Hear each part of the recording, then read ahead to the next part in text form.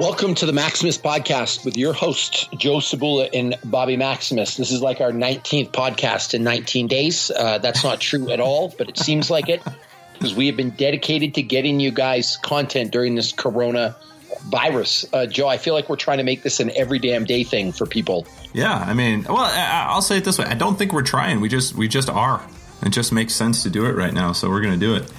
Well, and we're not people to rest on our laurels, if you will. No. Like, I don't know if that's the right term for this, but the reality is if you have time, do it. We've always said we want to do more podcasts. Yeah.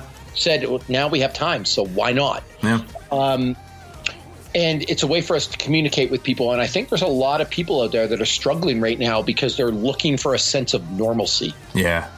You know what I mean? I was talking to my neighbor earlier today, and it's funny for people that go to the gym every day and eat healthy, they're freaking out because their thing's been taken away. Yeah. It's like you take the pacifier away from a baby and their sense of normalcy is being destroyed because you used to wake up at 5:30 every morning and work out, and that's what kept you anchored or kept you locked in or started your day.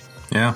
Now, all of a sudden, everything's in chaos and people are struggling. So hopefully we can do our part by at least giving people some free content to listen to and help guide them a little bit better. We've got to pay some bills. So we are sponsored this episode by Lalo Tactical. And I've got an exciting thing for you guys. So hopefully you're listening to this in real time. If you use the code Maximus50, you'll get 50% off. Yes, I said it. Half price off a Grinder, which is the Maximus shoe, a Bloodbird, or a Zodiac, which is like a running shoe. So if you want 50% off, it's Maximus 50 from Lalo, LALO.com. We're also sponsored by 10,000, a wonderful clothing company. If you're going to be training every day, you're going to need some new shorts, shirts, things like that. Go to 10,000.cc. It's spelled TENTHOUSAND, like the words 10,000.cc. Go there, use the code Maximus15 for a discount. Now that's done, Joe, we're going to talk about failing stuff today. Let's do it. Let's fail. Yeah, I want to start with a story here because this is like really important to me.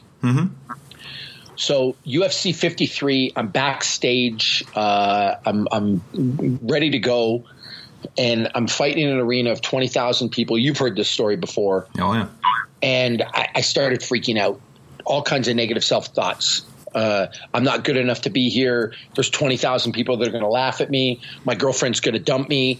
If I lose, I'm going to lose my job with the Toronto Police Service, like all kinds of irrational shit. Went out and I lost that fight badly. Like it was the worst I've ever fought. I didn't know what was happening. It was actually the first fight I really lost, Joe. Right. You know, from an official fight standpoint. I'd lost some other fights before that, amateur level and things like that, but that was like the first official fight that was like going to count on my record, and I didn't know what to do. Like, failing at that moment was really, really hard for me, and I didn't know. Like, I was second in the world for kickboxing. I was a Canadian jiu-jitsu champion. I was on the Olympic ladder for wrestling. It's like I didn't think I could get any better fighting wise. Right. I was also really fit. I worked out all the time. I was doing 1,500 pull-ups, dips, and push-ups a week. Like, I couldn't get more fit, and I was stifled. So I ended up, a couple of friends of mine, George St. Pierre, Rich Franklin, and Tom Murphy, they told me to go see this sports psychologist, Brian Kane, who I started working with. Helped me unlock negative self-talk, helped me deal with self-imposed limitations, and fast forward, Ultimate Fight Night 5, working with this guy for a couple months. I won a fight I probably shouldn't have won, one submission of the night. My career's sailing. So what did I do? I fired Brian and didn't work with him anymore. So come to UFC 62. I always get it confused, 62 and 63, but it was actually 62. And it was Chuck Liddell versus Babalu. And backstage Mandalay Bay, Joe Silva, matchmaker of the UFC, comes up to me, tells me if I win this fight, I'm going to get a huge fight next one. I freak out, and I lose again. Got my contract cut from the UFC. That failing moment, and this is what this whole story has been leading up to, was, I think, the defining moment in my whole life. Because I realized at that moment, and by the way, Joe, I was choked unconscious. Like I didn't, like I was out for the count. I remember laying on my back and Herb Dean was like trying to wake me up and I tried to kick him. I was fucking terrified. I didn't know where I was, who I was. I don't know if anyone listening has been put to sleep before, but it's a weird thing when you wake up out of it. Have you ever had that, Joe? Uh-huh. Like it's just like you come to and you're like, man, you're like trying to throw a punch at whoever the first person you see is. But I at that moment, I realized that dealing with negative self-talk, that dealing with low self-esteem, that dealing with this stuff would be a lifelong battle. And if I would have won that fight, I think overall it would have been better for my fight career. But the trajectory I'm on now, helping other people, the podcast, the mental game of working out, I don't know if that ever would have came about if I would have won that fight. I think for me that failing in that moment taught me more than any other thing in my entire life, if that makes sense to you. Yeah, but I don't think it's the failing in itself, right? Because you could have just failed and then just stayed that guy and just stayed in that moment and never changed and been like, well, I lost that fight. I'll never be a fighter. And then just given up on fighting and got your job at your 7-Eleven. And that's where you'd be to this day. Not different from the guy that lost that first fight. But the fact is, like, you took that moment and instead of saying, this defines me, you've said, this identifies my weakness and started to address it. And that process of now of changing, of taking that failure and turning it into something, that's why you're a different person now than you were then. And so I think that's like the moral of the story, and what we'll be getting at in this conversation, in this podcast, is that you can't allow your past failures to define you. Your actions today is what defines you. I mean, the only moment in life that we have any control over is the present moment. And so how you're reacting to the things in your past determines who you are, not the things that happened in your past. Yep. Or else you'd still be technically unconscious, lying in the ring and just limping through life with no clue. That's true. So what I'm taking from that is there's a lot of people out there who talk about how failing is a pivotal moment in somebody's life. Mm-hmm. Where you hear these people, and I say it too, that failing is the best thing that could ever happen to you. Failing is where you really learn your lessons. That like what's this phrase? A kid falls down 19 times and gets up 20. He's a champion, right? Yeah. Like never does a kid fall down and say, maybe walking isn't for me. I've heard of all these things. Mm-hmm. But it's missing something. And the thing that's missing is really, and the most important thing is what you do after that failure. Yeah, exactly. Because if you just fail and let it go, well, no, failing sucks, right? Yeah. Like for failing to be the best thing that ever happened to you, you have to know how to deal with failure and learn from it and rise above it. You can't just fail and keep failing, and that's the path to success. Oh, right. But I mean, also think about that. It's not like you fell once, you fell twice, you fell 19 times. I mean, imagine if your goal was to become a lawyer and you went to law school and like maybe you just went to take the LSAT to take the test and you didn't do well and you're just like, screw it. Or how many times did it take to pass that test? 10, 15, 20, you finally pass it. Now you got to apply to colleges. Yep. And then it takes not just one. It's not like every lawyer took the test once, applied to the school of their dreams, got accepted, and then became a lawyer just because they were good at it. It's like it takes multiple attempts at every step along the way. You're constantly tested. And this is why I've always liked this idea of personifying resistance, and that anything you're doing in your life that is worthwhile is going to be faced with resistance, almost as if the universe does not want you to succeed. It's testing your resolve. Oh, you want to be a lawyer? How bad? Are you willing to fail this test 3 times and then take it a 4th? Are you willing to apply to 2 schools, 5 schools, 100 schools? Are you willing to go to a school that's maybe you even think is below you, just so that you can get the education you need, just so that you can pass the bar, just so you can say I'm a lawyer? Like everything is going to be faced with resistance. And if you do anything that's not faced with resistance, it's probably not a worthy pursuit. Nothing in life that's worthwhile comes easy. Like you should have to work for things. And so think about even your fight career. If you just won every fight you ever walked into, I mean, would you really be that great of a fighter? I mean, honestly, like, until you've had to pick yourself up off the mat a couple of times, until you've had to realize that you're not invincible. I mean, unless, for fuck's sake, you goddamn are, which nobody has been so far in the history of ever, right? Yeah, I mean, even to a degree, like Floyd Mayweather's never lost, but he's been hit hard before. Mm-hmm. He's had to deal with stuff before. You know what I mean? He's had some tough fights. It's not like it's been easy for him to do that. No. And that's even more pressure. I mean, think about it now. Here you are kind of on top of the world, and you've got this impressive fight record, and everybody's gunning for you. Yep. You know, like that's a whole another kind of test of like how long can you maintain it? Because the answer is not forever. And the other side of the coin is he's probably faced failure in other areas of his life. Mm-hmm. And if you learn to deal with failure in one area of your life, you could probably use it to deal with failure in another area of your life. So even if you're Michael Jordan, you're the greatest basketball player to ever live, there's probably some things that Mike ain't so great at. Yeah. That have influenced his basketball career, even if they're seemingly completely unrelated. Right? Like you go through the struggle of, and I always say this about fitness, Joe, you're in the gym. You're trying to figure out how to get lean. You're trying to figure out how to lose weight. You're trying to figure out how to get stronger. You're trying to figure out how to get more fit.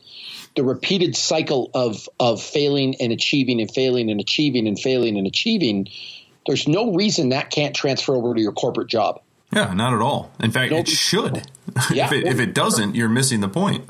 Right? Or like you could learn something from your marriage that makes you a better parent. Mm-hmm. You could learn something from being a better parent that makes you better at your job.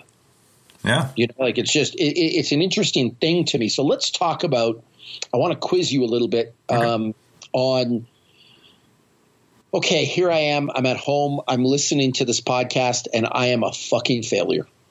Like my marriage failed or I got fired from my job or I got laid off or I was expendable or I tried to lose 20 pounds and I didn't. Whatever that goal was, I fell short. Mm-hmm. What's the first thing I'm going to do to help turn that failure into an eventual success? Now, one, you've got to accept it. You know, like you have to understand that happened and you can't change the past. Okay. So here you are. Because people will stay in a state of denial. Well, I would have been successful except for something that was outside of my control. I could have lost the weight if I really dedicated myself to it, but I guess I just don't want it that bad. Like that's bullshit. Like accept the fact you tried, you failed. Can I reword that? Yeah. Because I'm gonna make a little list here while we're talking because this is really good. And we could actually put it in the show notes for people, I suppose. Yeah. But so I want to reword that and say accept it, aka don't make excuses. Right? Yeah, like, no blame. We don't have to worry about blame. There's no place for blame in this. All right, so don't make excuses. Take ownership of the situation. There's no blame. There's one person to blame, and that's you. Yep. Would that be a fair way to – I mean, is that how you accept it? Because the other thing is accept it. Well, what does that mean? Like, yeah, I failed. Like, yeah, I acknowledged it, but I think acknowledging it is different than accepting it. I think you need both, though. You know what I mean? Because if you're in denial that it ever happened, that you can't move on from it either. Like you have to acknowledge the failure. You have to accept that that's in the past and that it cannot be changed. It's a past event. Yeah, I guess I'm wired differently because okay, so whatever you want to call it, you get divorced. It was a failed marriage, right? Like you can make excuses, but it failed. You get fired from your job for a lack of performance. Shit, you can make all the excuses you want, but it's pretty clear you got fired. Like I feel like not accepting it would be your wife divorcing you and you keep showing up at her door. Yeah, there's a word for that. It's called stalking. Yeah, but that's a problem too, right? That's somebody who just refuses to acknowledge what happened. Or you get fired. And you just keep showing up at work. I will say, too, like, you don't have to take all the blame upon yourself. Because, again, this isn't about blame. You just accept that this is an event and it's in the past. So your marriage failed. Are you to blame? I mean, did you cheat? Were you a bad, spouse? That's not even necessarily part of what we're getting at just yet. First, you just have to say the marriage failed. Yep. The marriage failed. The marriage is over. It is in the past. Because the next step is to start looking at reasons why. So I'm going to write this down. I'm going to say critical assessment. That's good. I like that. And I say critical, Joe, because there's a way, I guess, to be not critical. And I don't mean critical in terms of criticism, like you're bad or you're not good and that's how most people take it. I'm saying critical in terms of you're going to take a top to bottom, analytical, well thought out, logical. You're going to take an assessment of what happened and come up with the real reasons for your failure. Mm-hmm. Right? It's funny. Let's be honest. Like what you're trying to figure out is where the weak link is. Is there a particular thing that you need to address as a person to avoid repeating those mistakes? Right? So you're looking for something tangible. You're looking for something that you can work on. Yeah, I think for sure. A story comes to mind for me. I think I've said this before on the podcast. One of my police friends, his wife was divorcing him because he didn't seem invested in the marriage, and he was livid, like bad-mouthing her. She's disloyal, all this stuff. And I looked at him and said, it sounds like her main issue is you don't spend enough time with her. You don't put effort into the marriage. And he's like, well, it's bullshit. I do. And I was like, how many times do you drink after shift with the boys instead of going home to your wife? Mm-hmm. When you have days off, do you spend the time with your wife and your kids, or do you go golfing? I see you on your phone all the time, like you're calling people from work. You ever call your wife from work? You ever write her a note and leave it under her pillow? And he really, Joe, did not have questions to these answers. Like you don't even do the dishes for her. You don't because people show love in different ways. I don't know if you've ever heard the love language thing. Oh, yeah. But maybe the way you show love is not writing notes. Maybe you do the dishes every day. Maybe you every time you come home from work, you ask your wife if she needs something. Maybe you rub her back. There's a bunch of different ways you can show love. Maybe it's gifts. Mm-hmm. And it's not like one way's better than the other. But imagine you did nothing. And that's what this guy did, nothing. It's like, well, maybe you're the problem, my friend. Yeah. Like it sounds to me like, and I finally said, I go, why would she want to be in this? Doesn't sound like she gets much from it. Mm-hmm. And he kind of had an epiphany, and went to her and apologized, and they fixed stuff, and they ended up together, and it was a beautiful, happy story, and it was another saved marriage for my couples counseling business. But for real, it's like at first he was in such. I wouldn't even say denial. It was just like he knew it was ending, but he was unwilling to do a critical assessment of what was really wrong. Yeah. Right. It just was her fault. Yep. Well, yeah. Again, not necessarily accepting that this is the situation. Because again, it's not about who is right, who is wrong. Because you'll never get past that. I think back to things in my life, even selling my gym. There was a lot of hurt feelings during that time, and who was right, who was wrong. In the end, it doesn't matter. It doesn't matter who was right and who was wrong because it's in the past. And what I have to do is say, well, okay, look, what can I learn from that negative experience? What can I take away? Where even if the other person was completely 100% wrong and I did everything exactly the way that I should have, it still didn't seem right to me. Is there somewhere in my processing that I can improve as a person? What weakness does this expose to me? That's the important thing. Because if you want to just sit around and pass blame, that's easy. Just blame the other guy. Then you don't have to feel bad at all. And I think that's what a lot of people fall into is I've had a failure. Oh, I couldn't lose weight because my trainer was an idiot. He needed to be following me around slapping donuts out of my mouth, and he didn't do that, so it's his fault. Right? That's funny. I've heard that before. I've had people try to blame me. Uh-huh. Nope, not my fault. I'm sorry I'm not with you Friday night preventing you from drinking alcohol. Yeah. I'm sorry that you didn't do the homework that I gave you on the weekend. By the way, I told you very clearly if you did these things, you wouldn't lose weight. Yeah. Not my fault, not my problem. moving on. But this whole thing, I was actually thinking of the deadlift. It kind of reminds me of working out, Joe. Weird. So you go to deadlift, right? Yeah, weird, because I frame everything in terms of deadlifting. Coincidentally, I'm actually being charged legally. I had to call Sarah because so yesterday I tried a deadlift 1 rep max and I dropped the bar and it caused a 5.7 earthquake in Utah. And now they're trying to fucking come after me for all kinds of damages and stuff. Bobby, you shouldn't be joking about this. People were really shaken up. Shit. That was the greatest thing I've ever typed in my life. I was dying. I dropped my phone. I was laughing so hard. It was pretty comical. I'm a witty guy. I got to take credit for that one.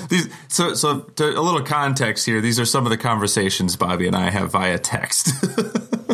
I can't remember how it went down. You made a joke about the earthquake, and I said, Joe, it's a bad time to joke around. People are pretty shaken up. It seems like the right thing to say.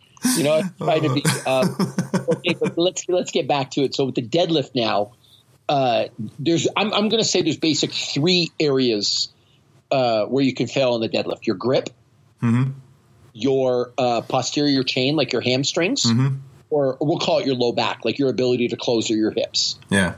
Or you'd word it a bit different way: the pull off the ground, the close above the knees, and the grip. However you want to phrase this. So I go to deadlift today and I fail.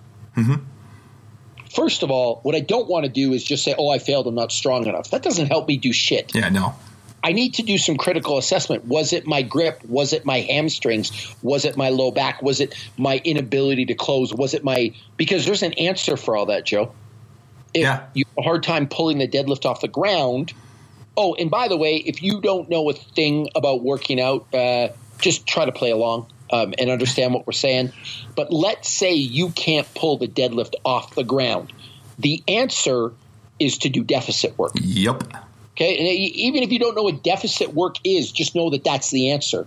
Yep. If you can't close from the knees, do some rack pulls. Like that's the answer. But I find what people do, Joe, is rather than do a critical assessment and isolate the thing that's really wrong, they make the problem suit the answer that they're really looking for. Yes. So to take this a step further, if you're into yoga, guess what your answer to everything is? Do more yoga. Stretch, be more flexible. Yeah, yep. The answer. If you're into powerlifting stuff, well, you got to get stronger. You're great, except that doesn't help me fight in a cage, pal. Yep. And listen, I've been through this, Joe. Like, if you're into kettlebells, guess what the answer is? You need to swing a kettlebell. Cool. I mean, I remember this actually happened to me.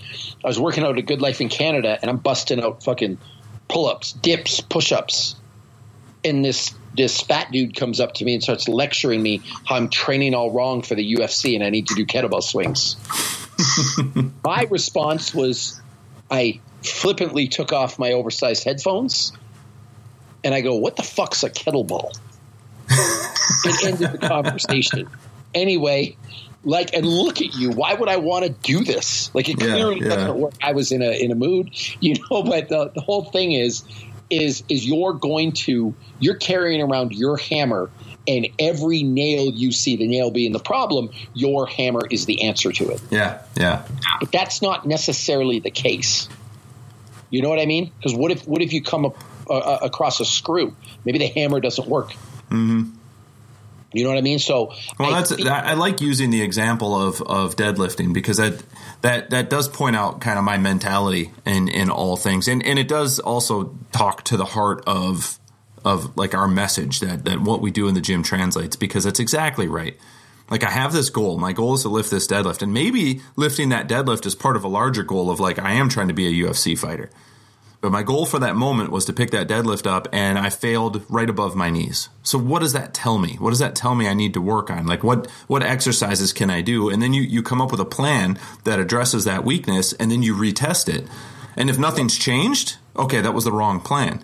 And you try something else. But eventually you find the thing, and then you increase the weight that you can lift, and you've gotten a little bit stronger. And now you have a new fail point. You have a new set of circumstances that you have to deal with. And it's funny because in the gym, like, you can do that without even thinking about it. like, gosh, I could bench more if I would just do more like chest development work. And you go and you do it, and it's like, wow, I do more. I benched a PR today. But you go to work and you're like, well, I've been passed over for promotion 3 times. I guess the boss is just an asshole. Yeah, and you hear that a lot, right? When people get passed up for promotion, the boss is an asshole. Mm-hmm. Or here's another common one: the boss likes Joe better than me. Yeah.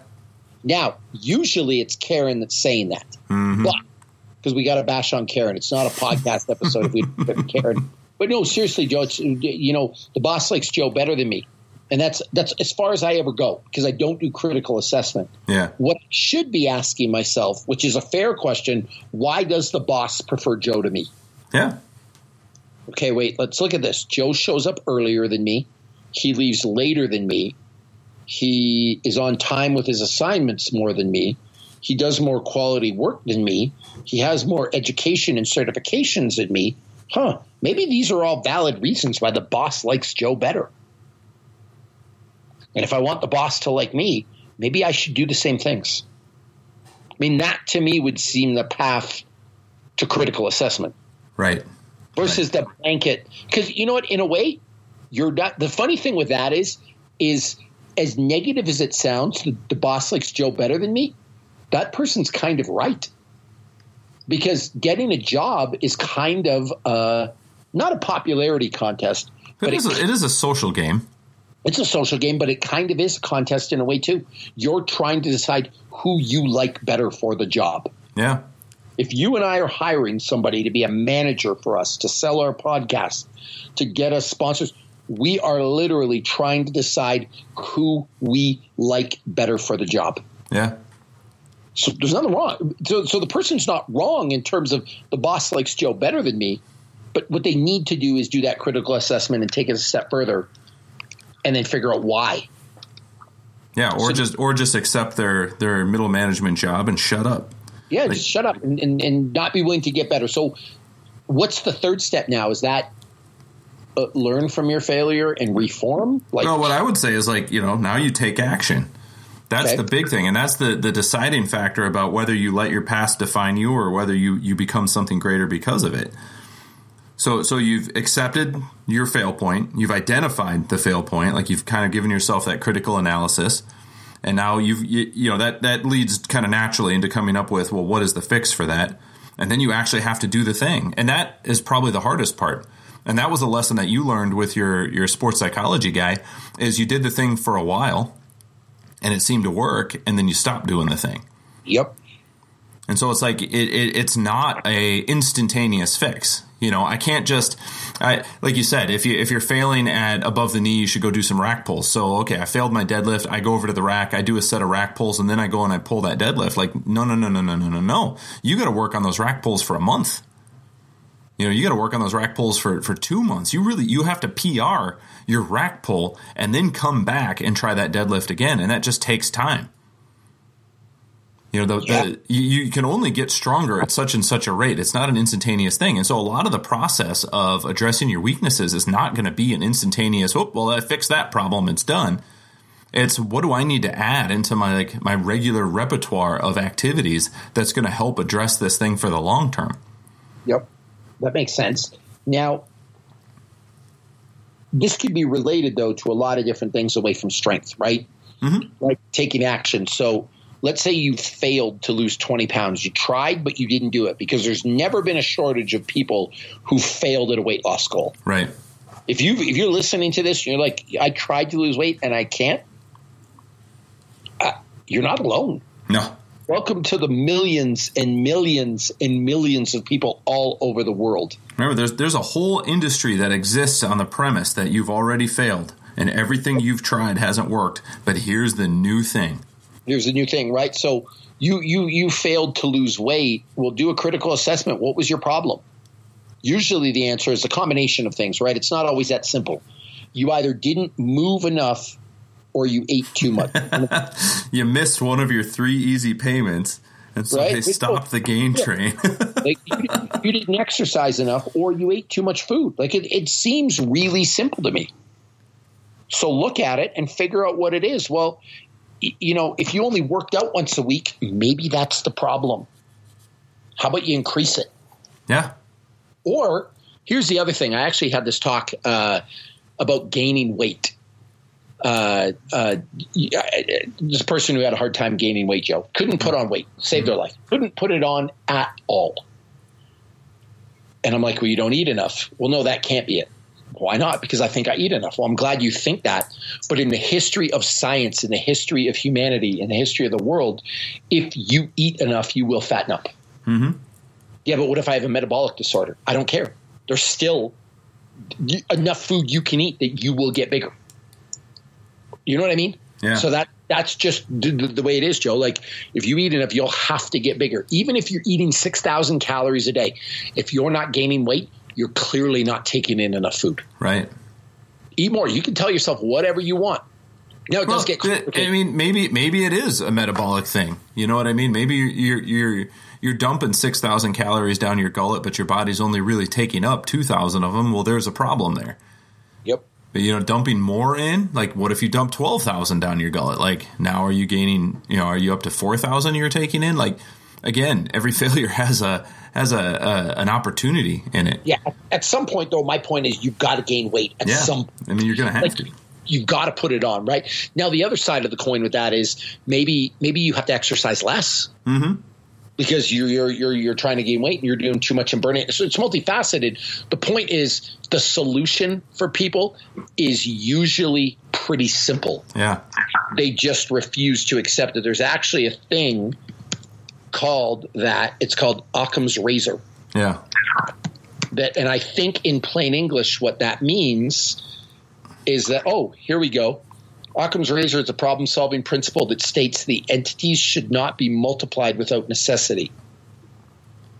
In other words, the simplest solution is normally the most likely solution. Yeah. Solution, right? Like, if you're not gaining weight, you're probably not eating enough food. Mm-hmm. You can come up so here's it. In scientific, Occam's razor says that when presented with competing hypotheses, or hypotheses, or however the fuck you say that word, that make the same predictions, one should select the solution with the fewest assumptions. Yes. Easy, right? So let's talk about why you're fat. Yeah, I guess you could assume you have some rare metabolic disorder that no one on the planet has. Yeah, yeah. That you could be one of the 8 billion people that are affected by this thing. That you have malaria. That you have that you have I saw your test results, Bobby. You've got like hepatitis A, hepatitis B, the HIV, polio, lupus, typhoid fever, bubonic plague. Look back on his Instagram to get that inside joke. I can't believe people thought I had that for real. And I can't believe that people were angry. Okay, guys, it's like humor. Like, it's what I do. But it's funny, back to the weight loss thing. You won't accept that it could be your exercise or eating habits. That's too simple. You've got to come up with some convoluted solution or convoluted reason why you have a problem. But that's going to prevent you from taking this action. So when you learn from your failure, you go through this process, accept it, don't make excuses, take some ownership, do a critical assessment, feel like you have to figure out why you failed. But then when it comes to take action, I don't think, and here's what I'm getting at with this Occam's razor, I don't think, Joe, that the solution in taking answer, I don't think you should do the most complicated thing. Right. Like, what are 3 simple things that you can do to get better right now, and do those things? Yeah. Well, that's what, generally speaking, when I'm working with a client and they come up and they say, well, I'm trying to do a body transformation. I want to drop fat. I want to gain muscle. What do I need to do with nutrition? Do I need to hire a nutritionist? Do I need to go get a blood panel? Like, what should I do?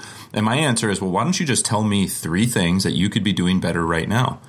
Yeah. And usually within 3 minutes, they're going to give me 3 really good things.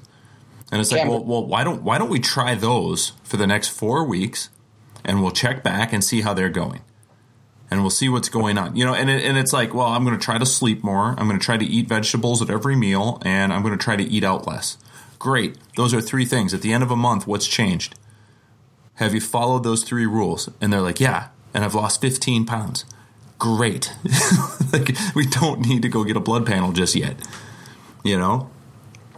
Or no, actually, I haven't lost weight. Well, have you quit eating out? Nope. Well, okay, let's focus on that one for a little while. Yeah, but keep it simple. Keep it simple. It doesn't have to be crazy out there. I actually, this reminds me of a client I used to work with online. And it was a guy who was training hard, wasn't particularly strong. He was following sort of a powerlifting system, and the coach had prescribed like odd percentages, like 67%, 73% of your 1 rep max. And it was like, well, the guy's 1 rep max, like deadlift, was 200 pounds. So does the 1 or 2% actually even make a difference in the program? But he was like, no, it's like 73%. I can't get, a 2.356 pound weight on the bar to make it an even 73. So I'm clearly not going to get the success that this program is intended for. And it's like, honestly, like just round it down, round it up. It doesn't really matter. So this reminds me of a guy named Eddie Hall. So just you guys that don't know, Eddie Hall is the only person on the planet to ever deadlift 500 kilos. Mm-hmm. That's 1,200 pounds. I know that you think I'm the strongest man in the universe.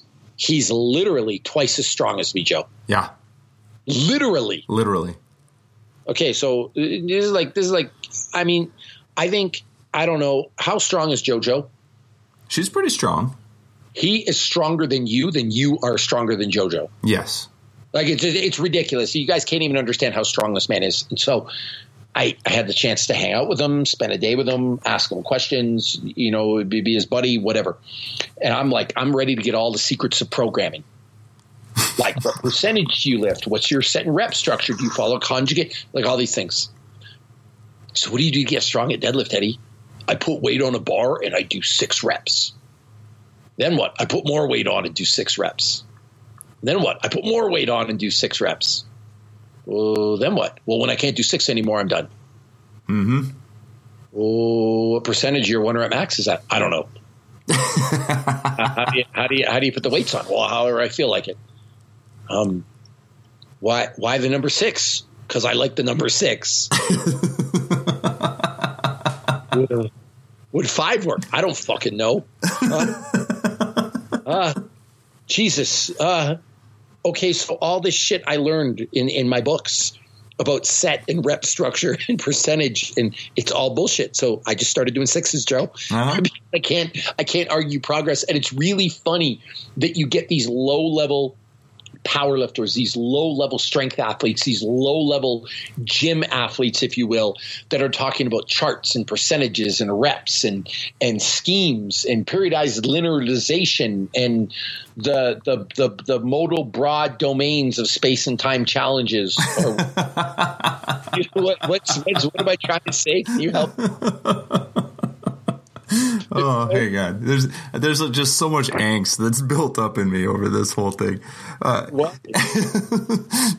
Because I'm with you. It's like we're guys, like you're not good enough for any of that stuff to matter. And here's the thing: if you looked at Eddie's training log, which I'm sure he doesn't keep, but if you logged for him for a week, my guess is what he's doing is probably like in line with, say, Prilipin's chart.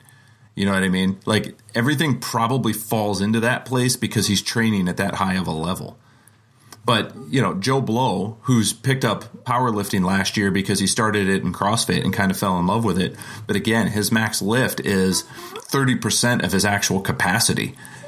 You know what I mean? Like he's probably an athlete who's capable of one day pulling a 600-pound deadlift, but right now his max is only 200. These little tiny changes in percentage are so insignificant. It's like you just need to train more. You just need to put more time under the bar. You need more reps.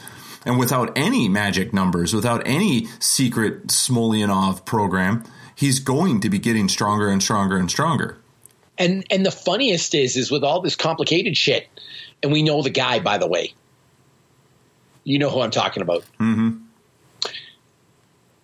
We actually know a couple of these guys, but maybe 1,000 of these guys.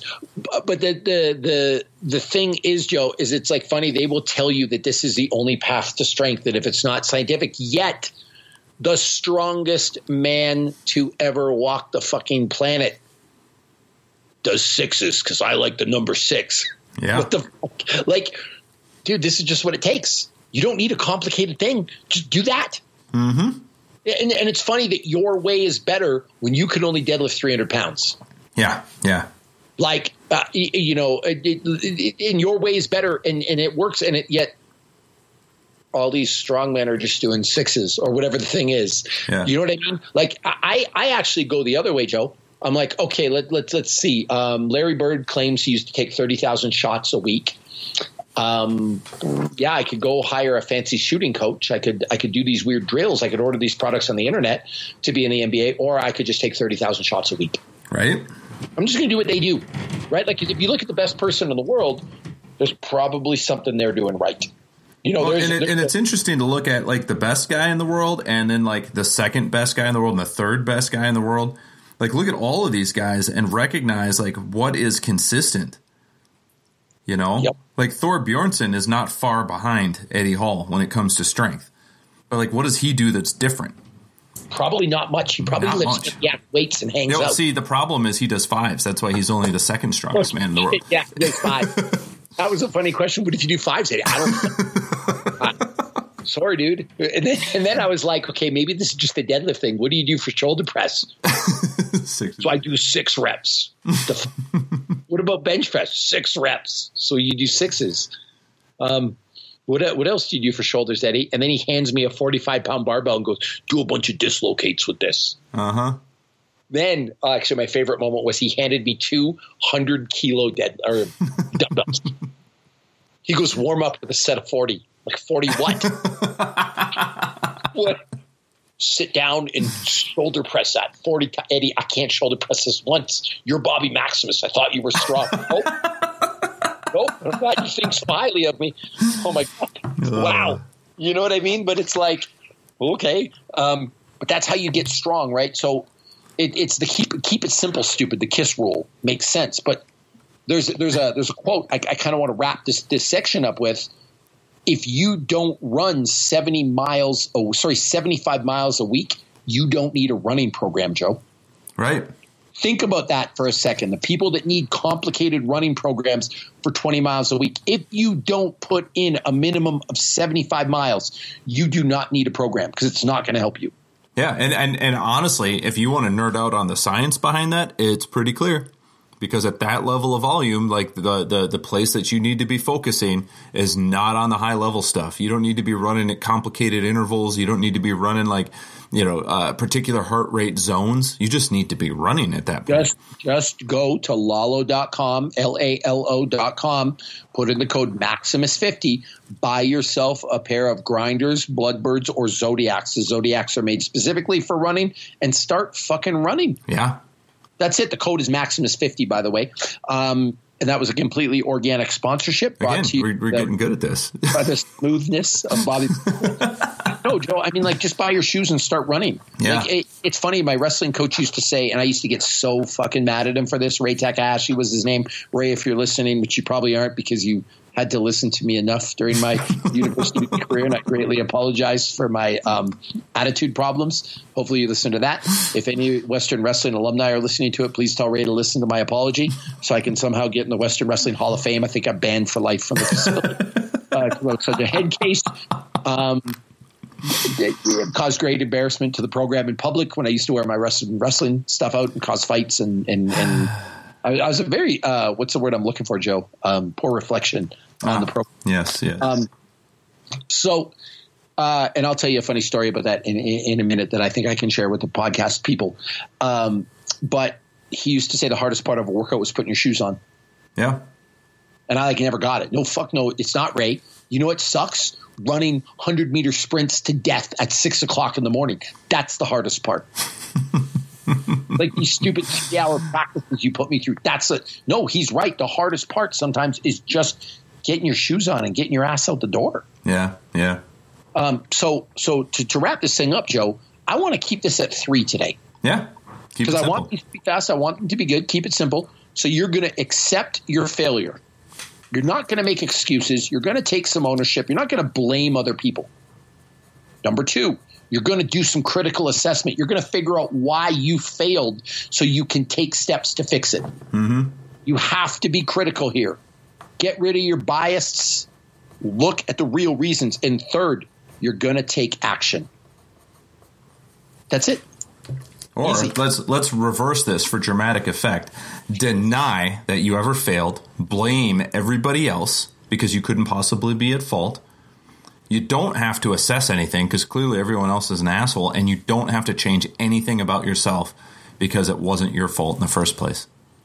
Easy, right? Yeah. That's the path to success. That seems so clear.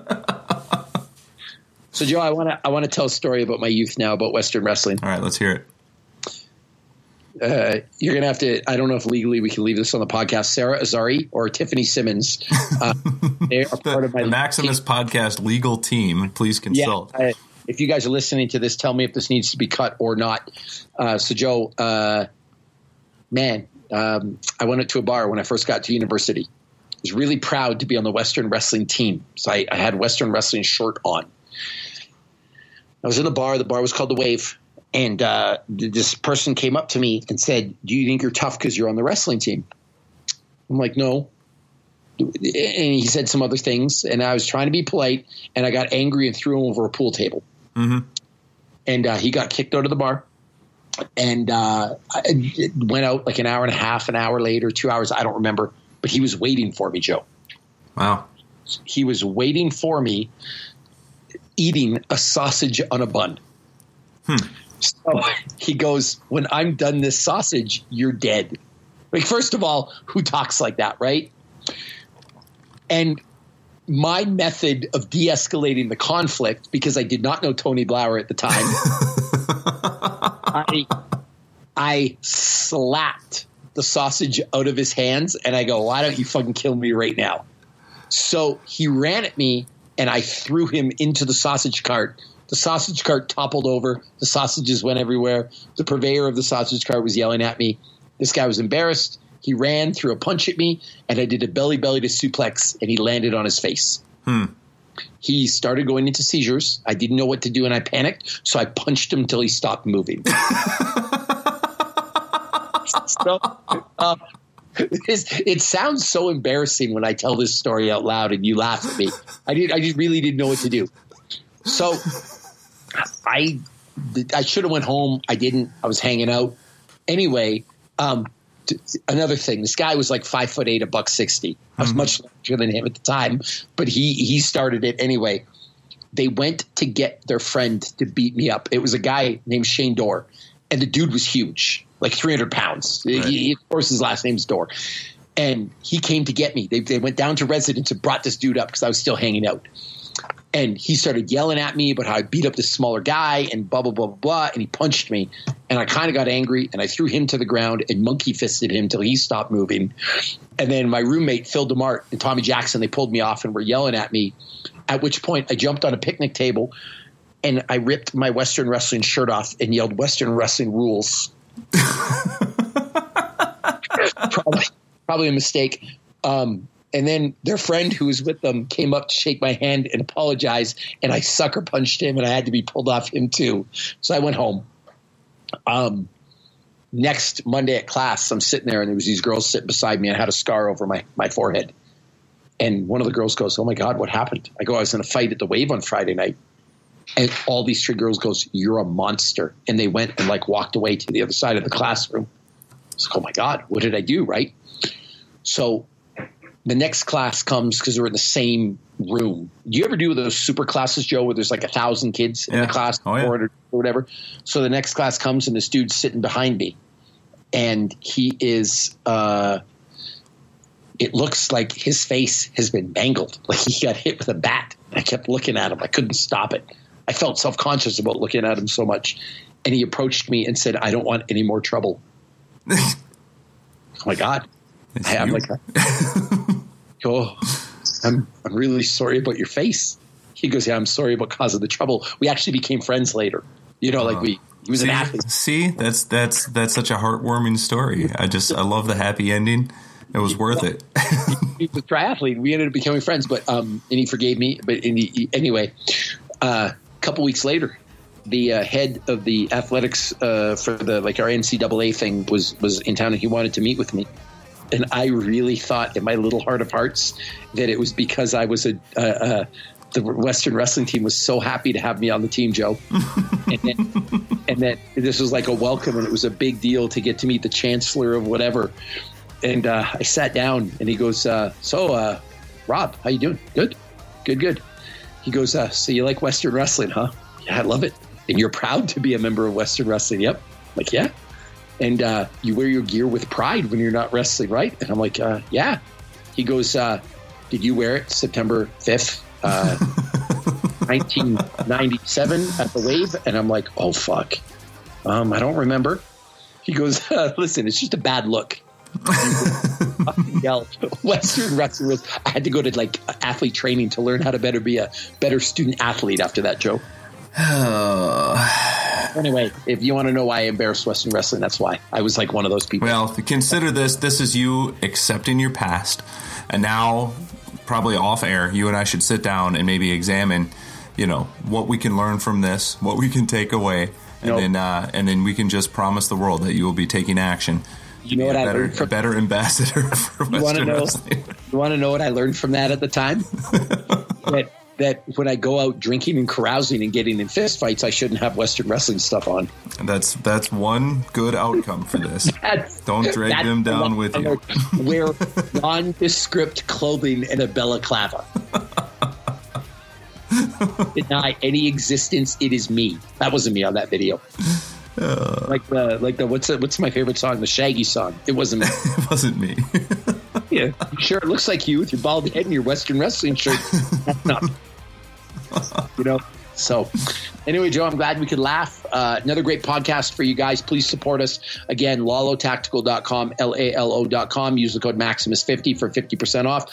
This is time limited. So if you're listening to this like 8 months from now, I don't know if this thing's going to exist. Don't get mad at me. Don't ask for a discount. Don't call me an asshole or a liar on my email or my DMs. I get angry. And 10,000.cc. Use the code Maximus15. Anything else for us, Joe? Make sure you check out the Maximus Inner Circle. Yeah, the MaximusPodcast.com. Hit the drop down, check the inner circle, join it, and talk to all the people. It's going to be great.